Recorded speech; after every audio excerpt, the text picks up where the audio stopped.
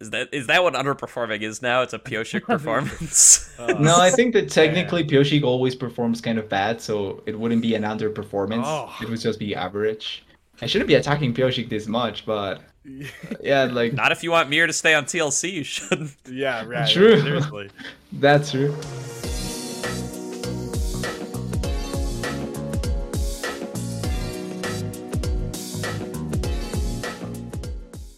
Hello, everybody, and welcome to the Salt Mine. This is Season 2, Episode 2, where we have just gotten through week number 1 of the Summer 2023 NACL. We've lost one member since last week, but we are coming back with the 4-man panel. We've got Slayer, Nyarko, TDS, and myself, Gordo, joining on for today's little breakdown of the first 30 games of the NACL. First things first, guys. We have 6 less games that we have to watch each week versus last split, which on the one hand feels bad because we have less teams overall, but on the other hand, it does make this a little easier to get through in a day. How have you guys been feeling about the new schedule so far? I'm enjoying it partially because I am also coming from a very different perspective. As these guys know, I was finishing up a degree for the first split of North American Challengers League, so already out the gate, it was very overwhelming, and was part of the reason why I was absent for a lot of these Salt Mine episodes. So it feels a lot more manageable now for me, but I also don't have a collegiate course load on my hands, so take it with a grain of salt. There we go. This is more work than any class I took in grad school, is what I'm going to say, Slayer. I think that the biggest issue with this is that I still am behind on games, and now I feel worse about it because there's less games to be behind on, yet still I continue to lag. So hopefully I'll be able to get my reps up and whatnot. But with LCK and whatnot also broadcasting, I do want to keep an eye on the international scene. Yeah, I'm already kind of addicted anyway to watching games. So like, it's a Tuesday to me. I watch this, I watch LCK, I watch LCS, I watch football. Everything can be get in between. It's easy. Yeah, for sure. I'm between the 15 games of LCS a week now, too. I'm just going to still be constantly slumped and behind, and then plenty of NACLQ games to keep covered as well. But still, enjoy the new format, like that we get to at least be talking about every team potentially being eligible for relegation, and it's definitely going to be a long season, but one that should be filled with plenty of good games. And I do like that we don't have that awkward split now where some teams play 3 games and other teams only played 2 games. It always made the calculus for player of the week super weird. It made the calculus for like who had a good week, who had a bad week super weird. And now at the very least we get to bury that behind us, and we get to see each matchup twice rather than just having, you know, one team play each other, and they might have even 2 or 3 players different when they play the first time versus when they like end of the season and meet later on playoffs. So we'll take it. We'll take the changes. We'll call them a net positive, even though we did end up losing a bunch of teams.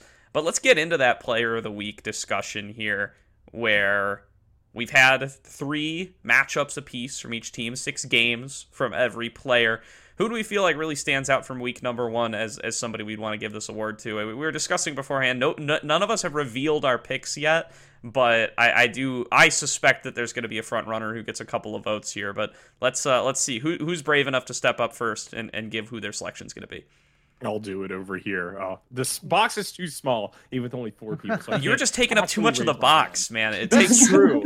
It's really hard to actually fit your camera in there.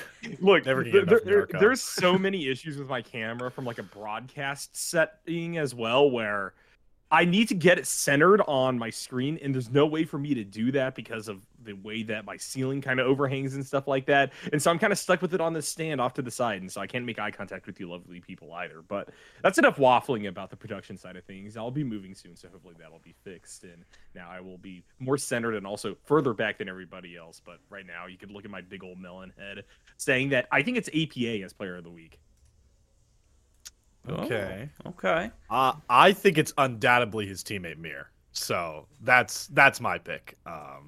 Let's let everyone get him out before I divulge. I'm on the Mir train as well. I'm on board for Mir all day, every day. Interesting. So we have a 2-2 because I'm also with Nyarko. Mine is APA as well. Wow, TDS picking APA. Who saw that one? I'm kidding. No, I mean honestly, like I went into this in my head like, all right, as long as it's a TL member, honestly, for being real, and B, that duo was absolutely terrorizing the first week. I love to see the APA Nautilus tech, and it really fooled the couple of the games and the teams they played. Where it's just like everybody was so focused on APA running around on Nautilus, they kept trying to blow them up. Specifically, Maryville in game one, there were 3 times where I was like, why are they trying to blow up a tank Nautilus mid? And they just end up getting rolled in the fights. I only pick Mir because I think he showed his usual champion diversity and the fact that he could carry, like hard carry, in that Nautilus mid matchup, not only on Kindred, which you'd expect, but even did it later in Graves, where he just ran away with their final series. I just feel like it's Mir, but I totally also back the APA pick. It makes a lot of sense. They were the 1-2 punch. Yeah, reach across the aisle. It's the same thing for me. I think that my secondary pick would be Mir. The jungle mid continuity for TL was really the focal point of every single series that they played in. And while I think that it's justifiable to go either way, perhaps it's specifically around Nautilus that I vote for APA over Mir, because Mir had one game on Nautilus jungle, right? And it was the one where he like went 0-5 versus DSG, and that was the one that they split, I believe, with that team, the only loss on the week. So maybe then, given the fact that we saw so many other big performances on Nautilus, but in the hands of AP, I thought, I'm just going to go with whoever the better Nautilus was. Yeah, and I think the way that to bring that up for me with APAs, it's something that I remember I mentioned in the first play where TL was struggling horribly and they were not looking that great. And it's the fact that TL depend quite a lot, or at least to a certain degree, on what APA can find to try and put for the team. Like, he's the one that makes a lot of the plays, or in a lot of senses, not necessarily start fights, but makes fights happen in a way that TL can win them. And I think that is a huge advantage that brings forth a lot of the possibilities for Mir to be the hard carry. Obviously not taking away from Mir. I think that he is one of the best junglers, if not the best jungler in the league as of now. And APA enables him to go even farther with that, but he also enables the rest of the team. I think that the team moves around so well what APA can find, that's why, even if it's not Nautilus, if he's on the Ari, on any of these other champions, the Twisted Fate, I think particularly was such a good pick from him, and he was able to bring forth such a good amount of strength from TL, that is why I think that he's now showcasing even more, because the team can back him up. And then, obviously the team is one of the most cohesive ones. And I think that it goes to show as well when you see the team fighting. But a lot of that revolves around what APA can do and obviously what Mir can do as well. Yeah, I'm glad you shout out the TF from APA, because that was disgusting. That was such a good one. He had the Static Shiv and Rapid Fire Cannon, and he had Hextech Soul over top. Dude was half healthing whoever he wanted with 1 yellow card.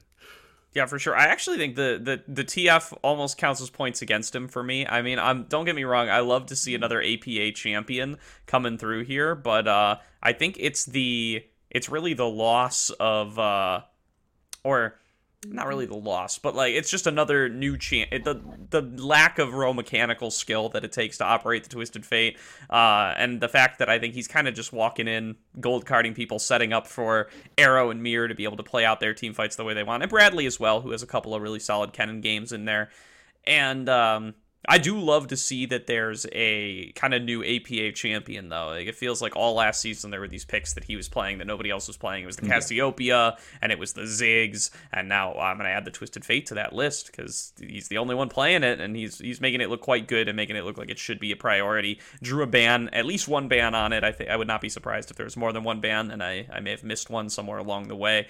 But definitely going to be a pick of his to watch going forward, and going to be another thing in that champion pool that you just have to pay really close attention to for APA. I think he's leading the pack for mid laners so far and should continue to do so.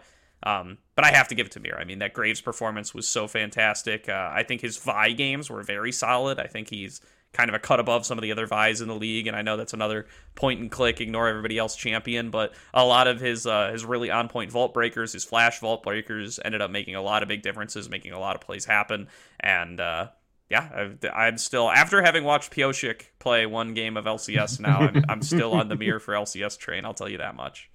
Dude, I honestly hope not. I don't want them to destroy TLC. My hopes are on them, not on the TL actual squad. I hope that they don't break up this.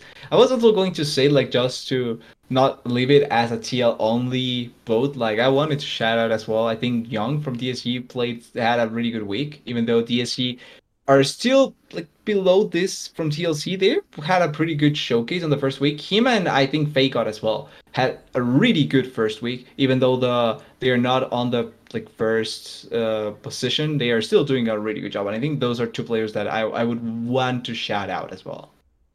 I'm glad you do that too, yes, because I was about to ask if anybody wanted to shout like an underrated sleeper pick they had.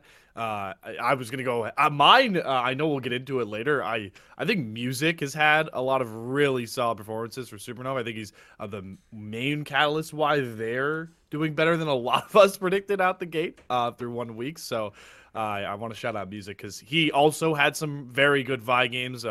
Took over in one game against Wildcard, who were coming into that matchup like in top 3 position too in the league. So if I had to pick a sleeper, Music is a good one, but the DSG shoutouts as well as solo laners is a great one.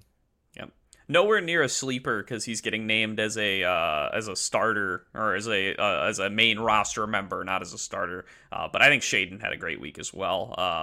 Not quite the consistency that I saw out of Mir is what ends up costing him the pick there, but I thought Shaden had a really good week as well, and Shaden had some other issues to deal with around the map, we'll say. Whereas I think Mir got some really solid performances out of all of his teammates. So a little shout out is in order there. Yeah, that's fair. I was looking at AoE. I actually enjoyed Darkwing's performance quite a bit. They had a few standout pop-off games that all mids and junglers today. The team, yeah. I mean, that's just kind of what it's like in the meta right now. It's the same thing happening bot every single game. I guess I could shout out Lynx if I wanted to also kind of focus upon, some other part of the map. But, when the 80 carries are grabbing the same picks and therefore kind of playing the same way from person to person, I got to look at the little variations that come through elsewhere on the map, It's funny you say Dark Wings. If I had to name the next guy I would shout out on AoE for their great week, it would be Will. So oh no, mid jungle again. Fair enough. It would be Will for me too. I mean, but let's get into some of the teams of the week. Let's start off with, we were talking about Shaden a little bit. Let's talk about EG. Kind of surpassing a lot of expectations here, except for maybe Bonfire, God forbid. As EG actually sitting top 2 right now, top 3 I suppose, as they're kind of tied all in all with Disguised as well at that 4-2 record. Really coming back after what was a frankly garbage spring split. We talked plenty of shit about that last week.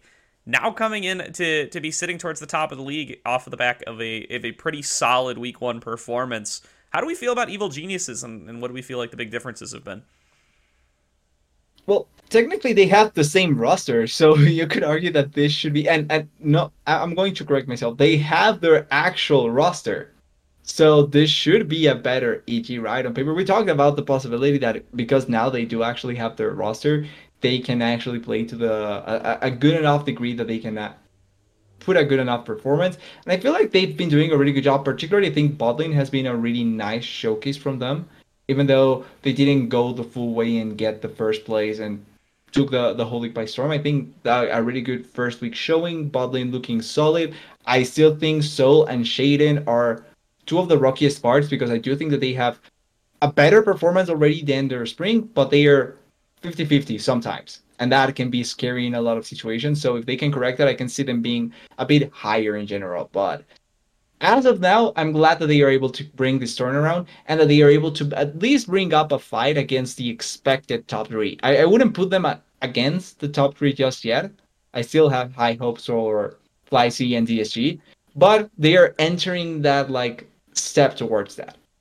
Yeah, I agree on the bot lane point for sure, and it feels really bad too, because our whole refrain all of spring was, no, it's not Mobility's fault, it's not Mobility's fault, everybody stop blaming Mobility, there's so much else wrong with this team, but oh boy does King look way, way better coming in here, and he just has a really solid week 1 performance. I mean, if this was a rookie, right, if this was a player that hadn't played in an ACL before, and they rolled up and had a performance like King this week, everybody would be losing it. But it's King, and he's been at this level before, so he doesn't carry that same level of excitement. But I think he had a great week. I mean, I have very few criticisms for him. Even in their losses to Wildcard, I think King looks quite good and is making quite a few plays. And I'm excited to see the rest of the season out of him in particular. As the EG hater, I am going to try to defend at least some of what I did in my power rankings, because boy, are things coming undone. Not only in terms of just where I thought these teams actually were going to be in regards to their power, but also where I wanted them to be in regards to my fandom. What I'm going to say is that I don't think EG have been truly tested yet, and clearly there has been some amount of wavering and getting back into the swing of things that you see, not even within just the EG series that we watched, right? I look at Fear in particular as a team that is underperforming, but I think that this is going to be something that they're going to be able to pull themselves back from. Maryville University, to what extent they got exposed and kind of contributed to EG having such a great placement after this first week is kind of up in the air for me. But what I will say is that I'm tending more towards saying Maryville is not as good as I hope they would be, rather than saying EG is better than I think they are. So I want to see a few more games out of them. I want to see them more pushed, more tested going forward before I really start eating crow, as it were. And I guess now I'm really digging myself a hole, because I don't know if Maryville is going to improve, but if I'm also saying, actually, I was wrong on Maryville, but I'm not wrong on EG, and I turn out wrong on both, it's just going to be absolute misery for me for this season. Well, there's a reason why we're all posted up against a salt wall, is because we contribute to the added salt as the season goes on, right? The salt. No, I definitely think that's a great point to bring up, Narco. We hit a lot of the points on the head when talking about EG. I think they haven't been tested very well. I mean, like you mentioned, just to make sure, if any of the listeners don't know that their slate for this week off the top of their head, they played Maryville, Wildcard, and AoE. So you, at least going into the season, at least off of our power rankings, right? They didn't play a team, the net rank. I don't think any of those guys eclipsed the net ranking of 7, or maybe there's a 6th place for one of them. I think at most 6th. 6th, yeah. Wildcard ended up like net 6th for us. Yeah. Net 6th. Okay, yeah, so, Wildcard, yeah. Yeah, so, not above net 6 yet through three series. So certainly take it with a grain of salt. But I think the point about King is the one to hammer home, because it quite literally, to make a bit of a joke out of it, quite literally felt like that first series Maryville just watched tape on EG challengers with mobility, and then they went into that series like, oh, okay, yeah, we won't have to worry about AD carry. And then King just like the first or second game, that Zeri game he had where he just was literally unkillable. I think he ended up like 8-1 and something by the end of the game, was definitely a tough watch as the guy that put Maryville 5. But definitely for the EG side, really showed some improvements. I can't wait to see them play Fear next week. I know we'll get into more of that later, but I feel like EG's the team where you're like, all right, they're overperforming a bit. Do we think they should stay here? And this is the test. And then Fear is on the other end. Is like, all right, they're underperforming, but do we think they can go up? It's like the perfect kind of matchup. They're both in a weird, different headspace. So regardless, though, at the end of the day, you beat who's in front of you, right? And EG did that week 1. Well, and the big attribute there that I think is going to determine where they end up is going to be Soul, right? I do not know what to make of this guy anymore. I think, they slam Maryville in game number 1, match number 1, whatever you want to call it, number 1. And then they come up against Wildcard, and Zamudo just crushes Soul, I think. I think Soul also doesn't do very well against Niles in the Maryville game either. I recall over-aggressing on Gragas and dying under turret for a first blood in there once or twice, and really looks rough against Zamudo as well, who should be coming in here as a rookie, as this player playing his first real split of NACL, other than in that Proving Grounds matchup he got to do with AoE. But then he turns it all around. I mean, as does the rest of EG in match number 3 up against AoE. I think Soul actually looked very good there, does very well up against Concept, and, whereas I was gearing up on Monday to come on here and talk about how Soul just looks awful and has completely dropped off a cliff, now he's given me a little bit of hope, and now I don't know what to think. It's the 50-50s, I tell you, it's there. It's a potential. We can see that maybe they can come through, but then you see the Pioshik performance, and then it falls off. And it's the risky part. Is that what underperforming is now? It's a Pioshik performance? No, I think that technically Pioshik always performs kind of bad, so it wouldn't be an underperformance. Oh. It would just be average. I shouldn't be attacking Pioshik this much, but yeah, not if you want Mir to stay on TLC, you shouldn't. Yeah, right. True. Seriously. That's true. All right. Well, that's plenty said on Evil Geniuses. We'll be keeping eyes on them as we go into the next couple of weeks. Let's talk about Cincinnati Fear here a little bit, who look to be on a bit of a slump. I mean, we had this is like our consensus 4th team. Everybody was talking about them either being in competition for or being right inside that top 4. either being in competition with the top 3 or being right outside the top 3, much rather. And they come out looking hot and cold in week number 1. Where are we feeling on Cincinnati Fear? It ended up being a bit with one of my main fears with them. I ironically said, or no pun intended. They didn't upgrade really with the players that they got. To me, it was a side grade at best, and it showed itself when the rest of the teams actually made changes that could impact the way that they played, or they just had a better roster to begin with. Then if you didn't really upgrade above that, you're not going to be able to go against them that effectively. And that's kind of my fear with Fear. Once again, no pun intended. They don't have really anything that will push them farther against teams that did make changes. Obviously, there could be teams that make changes for the worst, and they could be below them. But if there's not a lot of teams like that, and there's actually only two teams that did that, they are not going to be above those teams. That's kind of the fear that I had with them. And looking at how the first week played out, it's not like they digressed in any way. They are still playing kind of similar. Obviously, Philip and I'm JJ? lacking on the sport, and JJ still need to get accustomed to the team overall. But it's not like they digressed in any big way from their typical playstyle. It's just that I feel like the other teams do have more tools in them to try and get something out of them. See, I actually come in pretty differently there, I think, actually. Coming off of this first week, I don't put too much of this on the subs, and I mean, obviously that impacts the synergy a little bit, and that could explain some of the wider issues that we're seeing. I think JJ especially looks actually quite good coming into week number 1. I think Philip's hot and cold. But I feel like I see a big underperformance from Manui, especially. I think Manui has a very rough week. He gets caught in a lot of strange situations. He does some crazy face checks into Rose Thorn's Wukong to throw one of the games up against Taco. And just all in all, cannot seem to get his team fighting together. And Perry, I mean, just looks weaker than I expect Perry to look. It's really hard for me to put my finger on it. Maybe I have to go back and watch a lot of these early jungle games. But again, Team Fish Taco is what stands out to me. There's one game there where, again, Rose Thorn Wukong just fully gaps Perry in the early game, just has a complete read on what's going on, built a huge lead for himself, gets a free first blood out of it, and it is just really hard for Perry to get into the game after that. He doesn't look like the worst jungler in the league by any means, but as somebody who kind of has Perry pegged as this guy who could take a big step up and could be like the next target for LCS teams, I was pretty disappointed in Perry's week 1. I guess I also take a little bit of a different stance here. I do really like. I think where I've come away is I definitely agree with the point that Manui definitely disappointed. But I also found myself throwing a lot of question marks at how Philip was playing some of these games. You said hot and cold, Gordo. Maybe I just am zoning in on the cold games.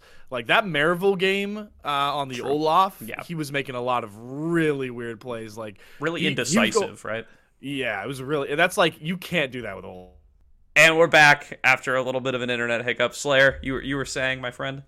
Yeah, my Discord, it was being as indecisive as it felt like Philip was being in the MU game on the Olaf. I was just talking about, I want to reflect on the, Gordo said the hot and cold from Philip, and this week, I guess I might be focusing a little more on the cold, but his indecisiveness really showed for me, and I'm starting to feel like when we talked about Faisal for Philip as a sideways play, so far, at least week 1 reactions, it feels like it might have even potentially been a downgrade. He really got caught in that Maryville game a lot on that Olaf, taking like 1v1s without Ragnarok that he shouldn't have been, running into team fights, not popping Ragnarok, and then to do it halfway through after they lost Manui in the fight. It's like, if you're making Maryville look good in a matchup, as much as I don't mean to take this shot, sorry, Narco. If you're making Maryville look good at the end of the week, you've got some problems, and I felt like Philip was a lot of those problems for Fear. So I kind of want to not dogpile, but add that into the criticisms that we've already thrown.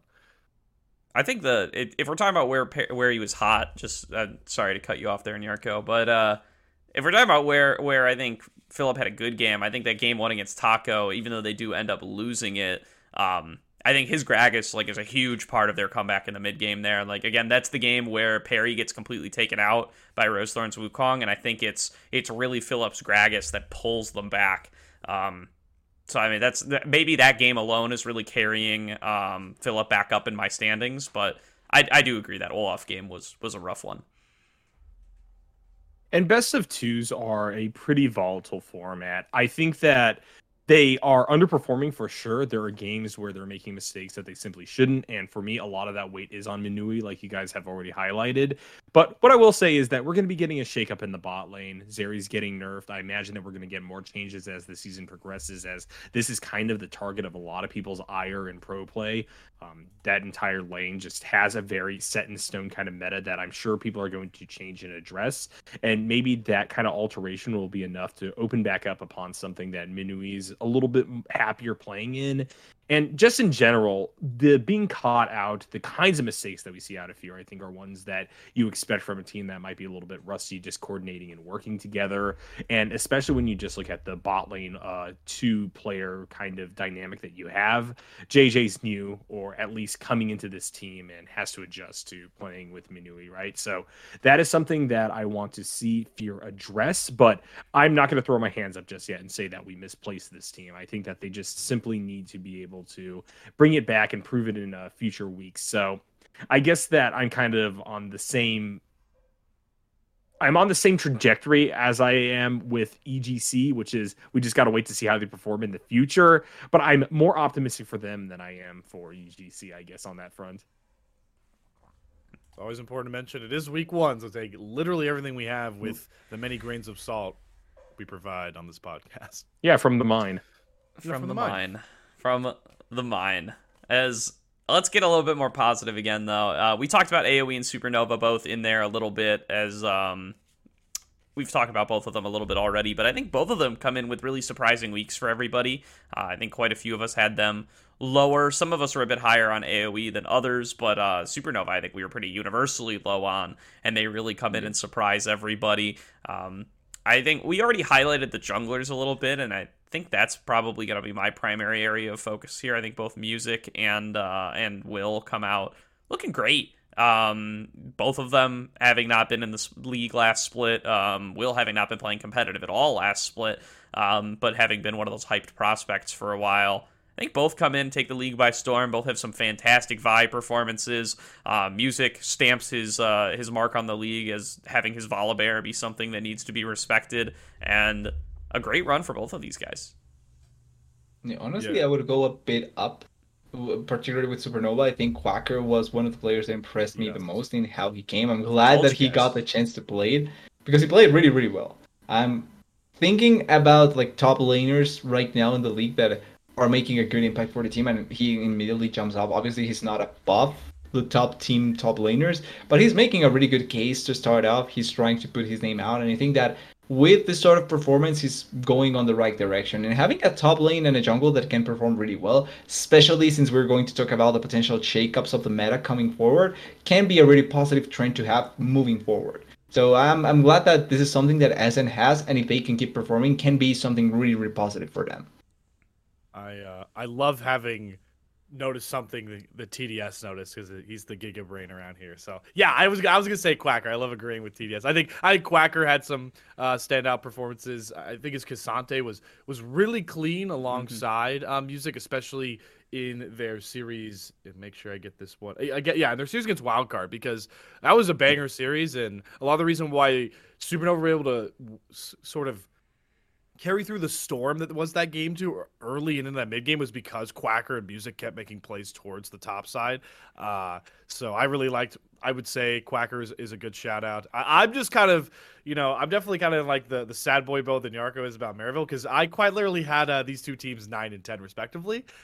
So we're sitting here going through, and they are much higher than expected. I'm honestly happy about it, because these are, this is like Supernova and AoE. We're not talking about TL's challenger roster and Fly's challenger roster surprising you. It's teams that just made it up here and are still kind of newfound names in the NA scene that don't really grab your Reddit thread attention on the title. So I'm happy to be wrong about it so far, and I'm really excited to just continue to watch Quacker, because also just a goated League of Legends name is Quacker. That's just come on, like top 10. It's got to be.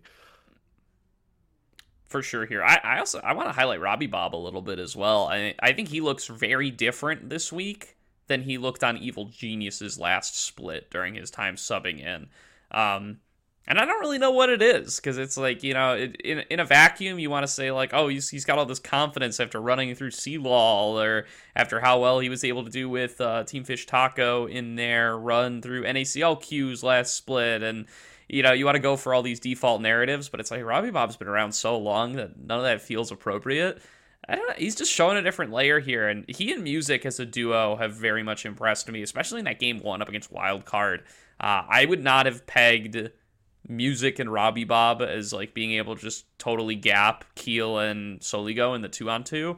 I would not have thought that was something that would happen in week 1. It definitely happens in game number 1, Supernova versus Wildcard, and I think they've been pairing up really well as a duo throughout the whole weekend. So definitely going to be a mid-jungle pairing that I have my eyes on going forward. And I think that there's something really fitting and heartwarming about the fact that we have AoE and Supernova closing out this first week with a 3-3 record apiece, kind of showing that there's still plenty of time for them to compete versus one another by virtue of, you know, having each other's matchups in a way. And I'm happy that we also opened on a series between the two of them as well that went 1-1 itself. For sure. It was very fun. I just want to quickly bring up, because you mentioned, Goro, that game 1 against Wildcard. That if we gave an award every week for wackiest draft or like weirdest like 5v5 set, I don't know how Supernova got the champion. Wasn't that game like the one where they had Robbie Bob on Nico and they also got Quacker on Cassante? Yep. Like on 13.11, if we're talking about solo lane champions you want to try and B1, Nico is arguably the top one in mid, and Cassante has consistently been the one in top. So I just remember watching that game back. I'm like, if Supernova lose this game, man, I'm not ever letting them out of 10th. And, well, they smashed the draft. They're free. They're unleashed. They're free. They're unleashed from my dungeon. Yeah, for sure. Hang on, wait. Let me look at this draft, because I remember what you're talking about, and it's like it doesn't even end there. They have Zeri Lulu too. Yeah, and they have the Vi, so they don't give up the Vi counter pick for the Zeri. I don't understand how this draft happened. Yeah, they were limit testing order. That's why. Wildcard was? Surely. Yeah, they were probably just trying to see how far they can go against the best champions in the meta. Yeah, they came in. They came into that matchup 3-1 too. So like, if they hadn't just blown that draft, we potentially could be talking about them at first. Because who knows how that series looked too if they don't just blow that game 1 draft open. True. Yeah, I mean, game 2 was really close. Yeah, I mean, if both of those games are different, if we're gonna go for alternate history, the Wildcard could be 5-1 here. They give you with Team Liquid, and then EG isn't even in second, and we have to change the first section of our show. It's true. It's a different world. It's Would have been really fun. Speaking of different worlds, though, one world that has stayed the same is Maryville's world. And is Narcos world, really, coming in here as an NACL pundit, as the team that you support continues to sit down here at the bottom. They get their 1 win way early this time, though, so we can get a little hyped about that. But Maryville, maybe even worse than we thought here, I'm going to say. Coming in with a really rough week number 1, 1-5, getting given one for free there by Cincinnati Fear at the very end, and even that one is hard fought. What do we think's been going wrong for Maryville? I feel like we just all should leave, right? Like, just leave Narco. To sulk. Get up. Narco, yeah, you can just take over, man. For the 3rd time running, though, on this episode, I'm just going to say we got to wait and see, guys. It's not over just yet, okay? There's still plenty of time for this team to develop. But, man, what a slap in the face that first series was in retrospect, you know? It was proven to me that EG wasn't all that, you know? They split a game with Maryville, and they were looking okay, but it was just downhill from there. I don't even really know what it is, man. I think that they just kind of got draft gapped in a few separate games. I really did not like the way that they were picking into TL in particular. I think that was kind of a suffering full series, but at the same time, what I'm saying here is that I never expected them to beat TL to begin with, so that being one of their matchups, the other one being split between them and EG, kind of just leaves one series where I really am sad with how things have gone. They split with Fear. They split with Fear. Oh, did they split with EG. Fear? Yeah. Wait, who split with EG? Taco, wasn't it? Taco did. Taco, yeah. Oh Yeah. no! Oh yeah, I'm thinking about the Sure. wrong thing. Okay, yeah, no, EG 2-0s them at the start of the weekend. Correct. Ah, crap. Yeah, EG didn't Well- split with anybody. They Oh, got you didn't 2-0'd split by with anybody. They Wildcard. 2-0'd, Yeah. 0-2'd, and then 2-0'd. Yeah. Oh, that's what I mean. Yeah, no, Maryville just got 2-0'd. So still Correct. a slap in the face. Just I'm not remembering it properly. Oh my god. Well, you know, the gravitational singularity of my Maryville University fandom has warped my ability to realistically perceive anything in the NACL at this point. So I don't know.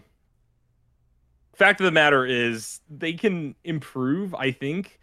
They're going to have easier matchups going forward to a degree, especially if EG actually is all that like people are talking about. So that's my hope. I'm going to withhold full despair and judgment as, you know, at the end of the day, my goals do change. I shift goalposts quite a bit in regards to my expectations for teams. And so, you know, for CLG, eventually the expectation just became, hey, we're eventually going to win another game. And that happened all the way in playoffs. So if that has to be my goal for Maryville University at the end of the season, so be it, right?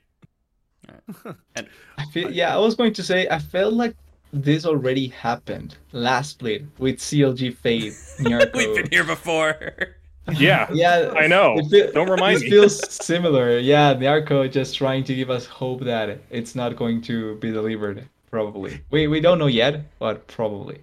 And then I had to cast Bajani losing against Mirage for the NACL qualifier just to really hammer home just how terrible Yep. things have been for, you know, the people that I root for. He had a good It's run been the rough rest of the time, guys. weekend, though. Give him It was, but was I there to cast it? Absolutely not, Gordo. no. No. I'll never forget the way that I get reminded about Maryville's weekend was that me and Gordo took some time to VOD watch together, which by the way is probably like I can't wait to keep doing that. It's just VOD watch with these guys. That'll be more fun. We But got to I was start just- streaming. It'll be fun. Yeah, we should actually. We could delve into that. But I mean, it was just me and Gordo sitting there going against TL the series, which, like you said, Narco, I did want to say, they're playing TL Challengers week 1, so it's like, did we expect them to win? No, but did me and Gordo find ourselves going, what the hell, multiple times, and especially that game 1? It was rough. To give a silver lining, I think the game 1 against TL, they should have lost at 24 minutes, but Niles had a pretty good Cassante game. He single-handedly kept that game alive for 12 more minutes. That was a really nifty teleport. He TP'd in the Baron Pit and just Mir, I guess, forgot what Cassante does and got thrown out of the pit. And Auto Orange stole. Yeah, that remember was that the Auto Byron Orange. steal. Yeah, the Baron steal, and then Auto Orange goes to Mountain Drake and steals it on a beautiful flag and drag combo. Mir gets knocked up. So Auto Orange and Niles, mostly Niles though, in that game had a really good Cassante performance. It just felt like the rest of his team was really lacking. My problems, unfortunately, revolve a lot around get back. I the way we talked about Manui getting caught in spots who's weird, why are you here?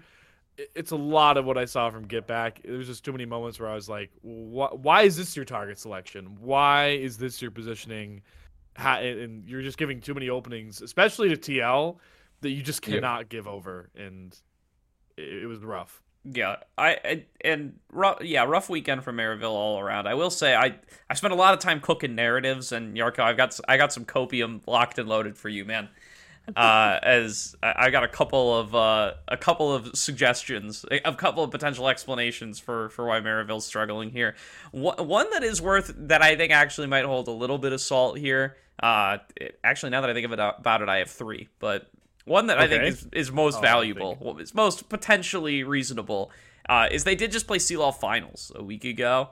And arguably, that was the big moment they were working their whole season for, and obviously I don't know exactly how they do their goal setting, but I would think if I'm Maryville University coming into 2023, our goals are win CLOL number 1, maybe qualify for NACL number 2, and then, maybe number 3, number 4, number 5, way down there is number 3 is probably make CLOL Finals, You have to probably go a ways down before you reach perform well in week 1 of NACL.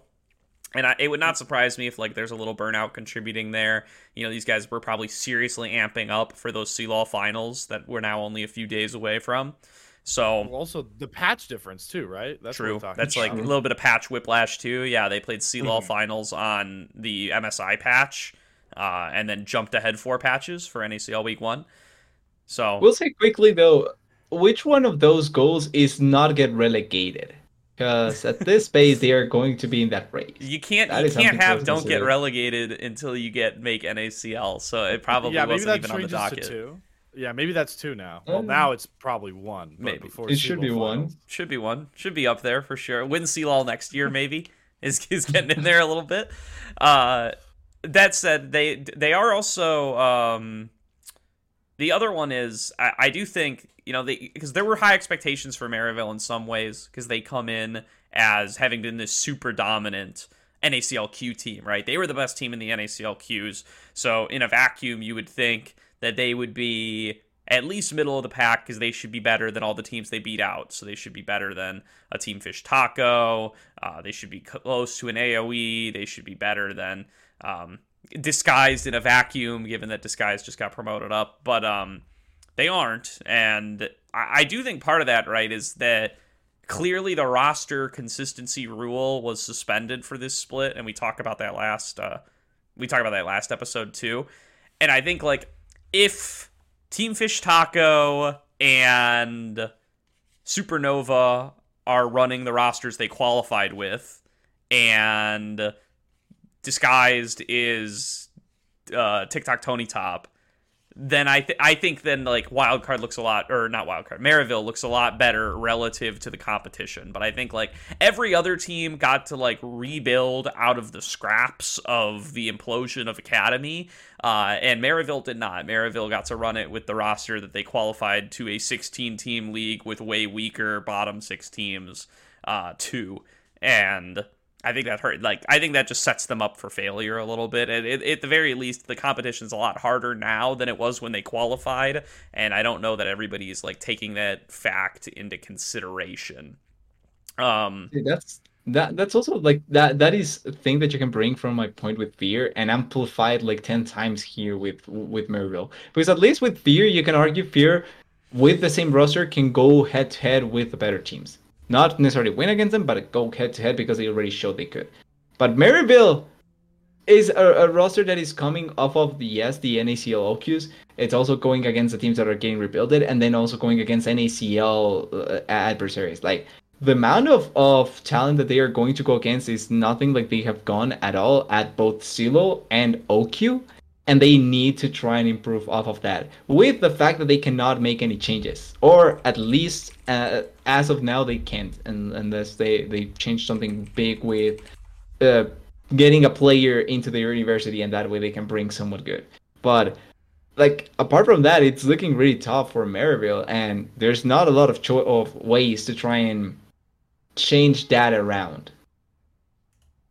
I guess the silver lining is going to next week, they'll get to play a lot of those teams that you guys just talked about, got to tweak their roster. I mean, they get a bout with Supernova, Wildcard, and AoE. So, talked about how they should against AoE, how they should compare against T-Fish Taco. Supernova would be in that similar boat in that vacuum Godo talked about. I think week 2 will really settle where I think we feel as a whole with Maryville and Fear the most. Yeah, and I'm trying to find the confirmation. Here's the EG series, I believe, will tell me what I'm looking to find here. No, it will not.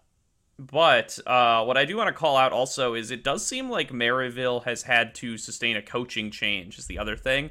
I know Tej just graduated, so maybe that is why maybe he's just taking some time off post-graduation. Maybe he's going to be exiting, so they're trying to make that transition earlier. Maybe the second he graduates, he says goodbye, and I'm not the coach anymore.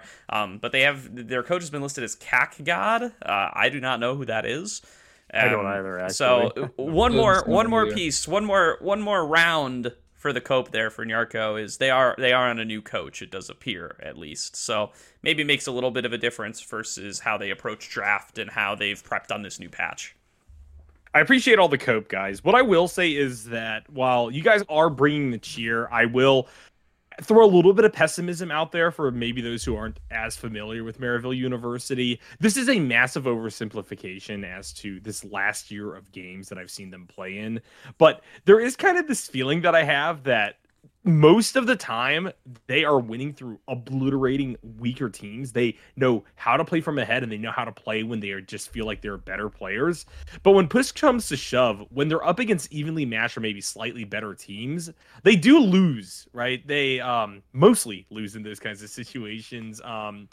And therefore, I am a little bit worried about what's going to happen throughout the course of the season. Maybe it's just a matter of readjusting, because they're obviously great players in their own right. You know, they jam a lot of solo queue. They know what it's like to be on the end of a comeback and stuff like that. So I am not super doomer on the front that they just don't know how to play from behind, or they don't know how to play against people who are their match. But I do feel like we saw a little bit of that lack of that volatility and that lack of kind of even-handedness in this first week, and I just hope that it improves and develops throughout the season. Otherwise, it's going to be a rough time. Well, that's also the risk here. Like you were talking about the players, I think they have potentially 10th and 9th place players, pretty much. Not meaning that they are like just at that level, but comparing a skill level, I think that obviously Getback is the one that jumps into my head. I already kind of called it out in the first episode, but I think he's the weakest mid laner in the league. And then I think, as of now, Orange has looked like the weakest jungler as well. So when we were, like, think about how we started, right? Today, it's player of the week has been either jungle or mid laner. Or the callouts for player of the week has been either jungle or mid laner.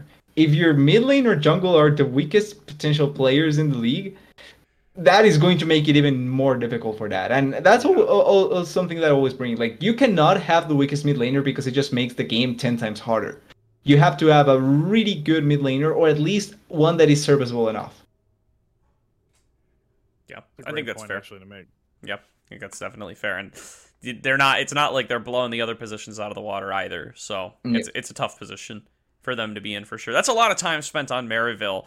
Let's spend a little bit of time on the meta. Let's talk about 13-11, 13-12, as well as I believe we're going to be on 13-12 this next week. If not, probably one more week before we get to it. And maybe just a little discussion on 13-11 meta, what we've seen so far, and how we feel like it's been impacting some of these teams.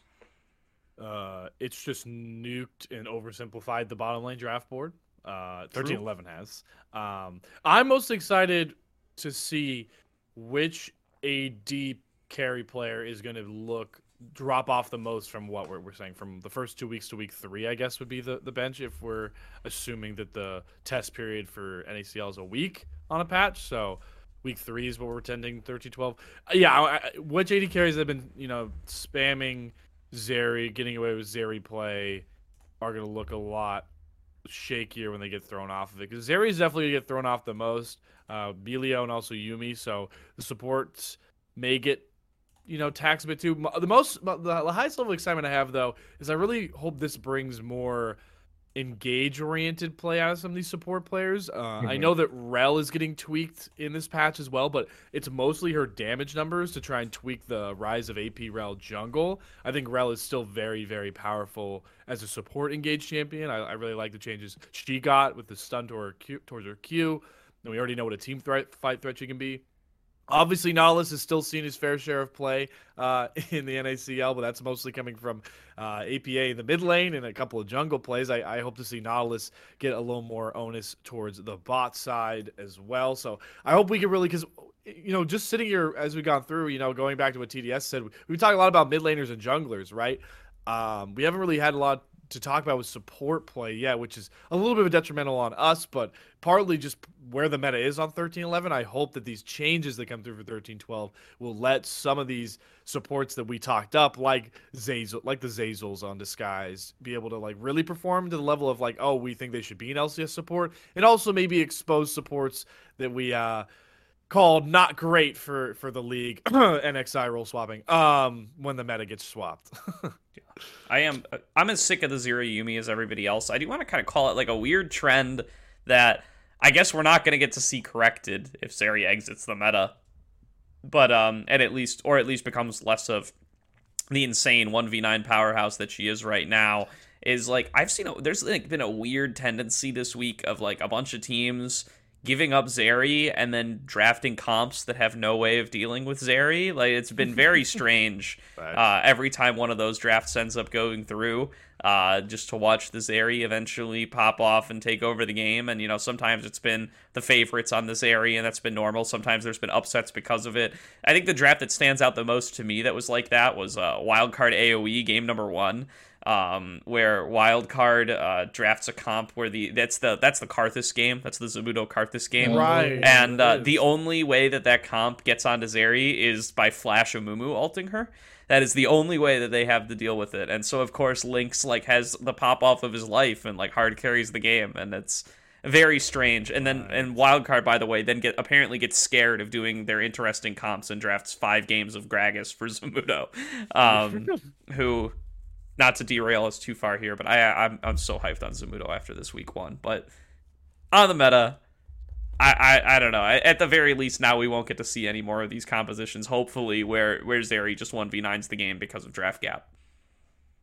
Well, Zeri is one thing. My expectation is maybe not to see death, but just to see as a trend, both Milio and Yumi to fall down quite a bit. I think Yumi probably disappeared, Milio fall down a bit. I still think that Enchanters are going to be strong enough, but the nerfs can be those sort of nerfs where it maybe isn't that much that they are taking away, but more so people believe that it is, and that just immediately pushed them away from actually playing. It has happened with a couple of champions where the nerfs are negligible, but it can push them out of the meta, and that can end up happening with some of the enchanters. I also think that as long as teams want to play around more of a engaged support meta, Nautilus it was already present even out of the support position, so he's going to stay there. I think Leon is going to make a comeback. Rakan as well wasn't never that bad, so you will have the engaged support.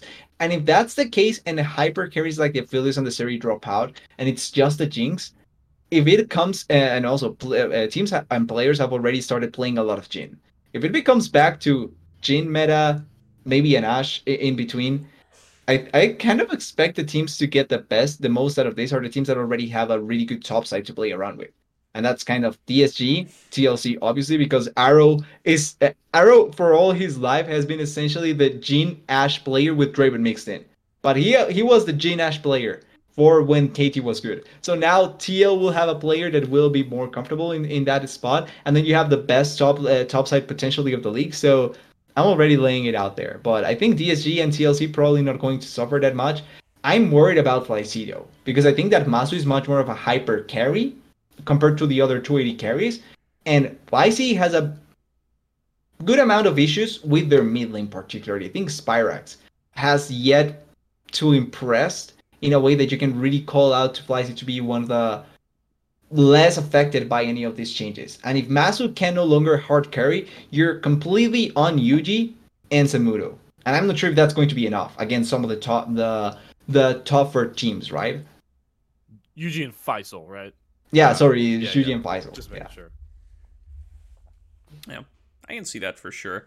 I do hope the top lane meta doesn't get shifted up too much, though. I think we're in a really cool top lane area where, I think the best players are starting to really start to fold in the Renekton a little bit more. I love to see the Jax when it comes out. I still think, we talked about this off stream a little bit, at least Narco and I did, but, people like to complain about a champion when they see it too often, but there are good evergreen champions and there are bad evergreen champions. And I think Cassante is a good evergreen champion. Right. He's got so much skill expression. He's got so much cool stuff you could do. There's always fun, flashy plays that that are unexpected and shock everybody. That's going to be fun. I don't mind if Cassante gets to stay in the meta for a little bit. Maybe he could be knocked down a little bit. A little bit. Yeah, I'll give him a little bit, but But I don't like. If we go to Malphite meta, we're gonna be sick of that in a day, guys. We're gonna be missing the Cassante if we go to Malphite Ornn again. Yeah, we don't want Cho'Gath. We don't want Cho'Gath again. Malphite, Cho'Gath, Cyan, good old times. Yeah, no, people think that they want. You think that you want you think that you want Annie in the meta, but now you've had Annie in the meta. And did you really want Annie in the meta, or do you wish it was still Orianna and Silas and Akali? We all know the answer. We've had some conversations around mid laners in this league that Certainly like Annie being in the meta right about now. True. Spyrex. Sorry. Ooh. See, I like how everybody was BMing me on hating Spyrex before, but now I think I got a few people on the Spyrex train. No, I'm not not hating hate Spyrex. there, I'm just saying yeah. he does like when Annie's He loves in the that meta. Annie, man. He loves that Annie. To quote Gordo, For better or for worse. To quote Gordo here, there's nobody in the NACL that can hit a Flash Tibbers combo like Spyrex. Like Spyrex can, yeah. There's nobody that can flash and push their buttons like Spyrex can. You see the crying of an A? What? Is he like crying now? Yeah, he might be. He He's might be only an any player. the crying of Okay. Anna. It could be. I can see that for sure. All right, we're getting close to the hour mark there, so let's look ahead to week 2 just a little bit and talk about some matchups that we're excited for, and then we'll close on out the episode. I'll give it to somebody else first. I've talked way too much already. I've got I wrote one down. I'll get it quickly out of here so I don't over talk too much here. I think we talked a little bit about AoE, Darkwings, and Will, especially. I think they will be very much tested. We talked about a lot of teams. We're going to figure out how exactly they land actually in the league and the standings. I think AoE also slots into one of those teams because right out the gate, week 2, they are going to be taking on Fly Challengers and Disguise. So if AoE want to keep up the record they've held through 1 week, they're going to have to really show out against those 2 teams that we all believe are potential champions of the summer split. I'm going to call upon the remaining Maryville University fans who have been beaten and battered as of late. It's been a past week of pain and suffering. We had a tough time in C-level finals as well, but I'm going to tell them, keep the faith. Watch out for Maryville versus Wildcard. Keep the faith was really a bad turn of phrase for me. Now I'm thinking about CLG faith. I'm sorry. TDS, take it away. Yeah, Fade hasn't really been on your side the last split either, Mhm. so probably better not to call them out. So the obvious ones would have been the EGC series as well as the AoE ones, but I'm honestly really interested as well in the DSG wildcard after talking about wildcard, because we were talking about it, right? Technically they could have been 5-1 if not for a couple of corrections here and there. So they could be a really interesting matchup, especially going against DSG on the last game of the week. I think that one could be really, really promising and could tell us good amount of story about where Wildcard could be. I'm actually kind of interested in that one as well. You know what? I didn't even realize it when we were making the point Standard. that Wildcard could have been 5-1, but Wildcard could have been Yeah. 6-0 because the one Yeah. is the Technically. Karthus draft, where the only way to get on Yeah. the Zeri is the Amual. So So they draft cap themselves in 2 games basically. they Here's draft the capped thing, themselves in 2 games, and then the third game was decided by a team fight where they got Dragon Soul and managed to lose it like way harder than expected. That's true. That's the thing, though. I think Wildcard is in their perfect rating because they 3 really great games and 3 games that are so questionable that only Wildcard could have pulled them off. Like that's Wildcard essentially right there. Yeah, I guess you That's could true. call them a wild card in every matchup. Huh. Boy, I wish I'd had this thought at the beginning of the episode. I would have been Yeah. really on the wildcard train here, but unfortunately we've gotten here organically over the course of an hour. So I don't know. Maybe okay. that'll have convinced everybody at home along with me. We can still watch the game with Wildcard and DSG, so it can still work out Yeah. that way very well. True. My team to watch for this final coming in for this final week, for this next week. There's so many more weeks. For this next week is going to be Evil Geniuses. I think this is their big test to see do they really deserve to be up here at 4-2. They have a tough week. They have to play Flight Challengers and Disguised, both of whom are going to be really tough opponents for them. And if they can perform well, I'll be very comfortable calling them a top team. And if they get slammed, then the question will stay open. They do also play Cincinnati Fear, who I hope can make a comeback. But again, if they're a top tier team, I expect them to be able to do well against Fear as well. I mean, all 3 of those are teams that we had in the top 4 coming into the split. If Evil Geniuses performs well, I think we can put Evil Geniuses in the top 4. I honestly think out of Oh, every yeah. matchup this week, Fear EG Challengers is going to be the banger because I think it tells us the most about the league and not the league and those teams. Fair. I think those, I Yeah. definitely agree with that. It'll be an interesting turning point for the standings in that matchup in particular. So definitely a good one to stay tuned for. But that's going to do it for this week's episode of The Salt Mine. Thank you everybody for tuning on in. Been a lot of fun just breaking down the regular season. We're going to be back every week throughout the rest of it with Player of the Week and with our breakdown on the action. So we're going to see you guys next time. Stay tuned for those 30 games of NACL coming this weekend, and we will see you next time.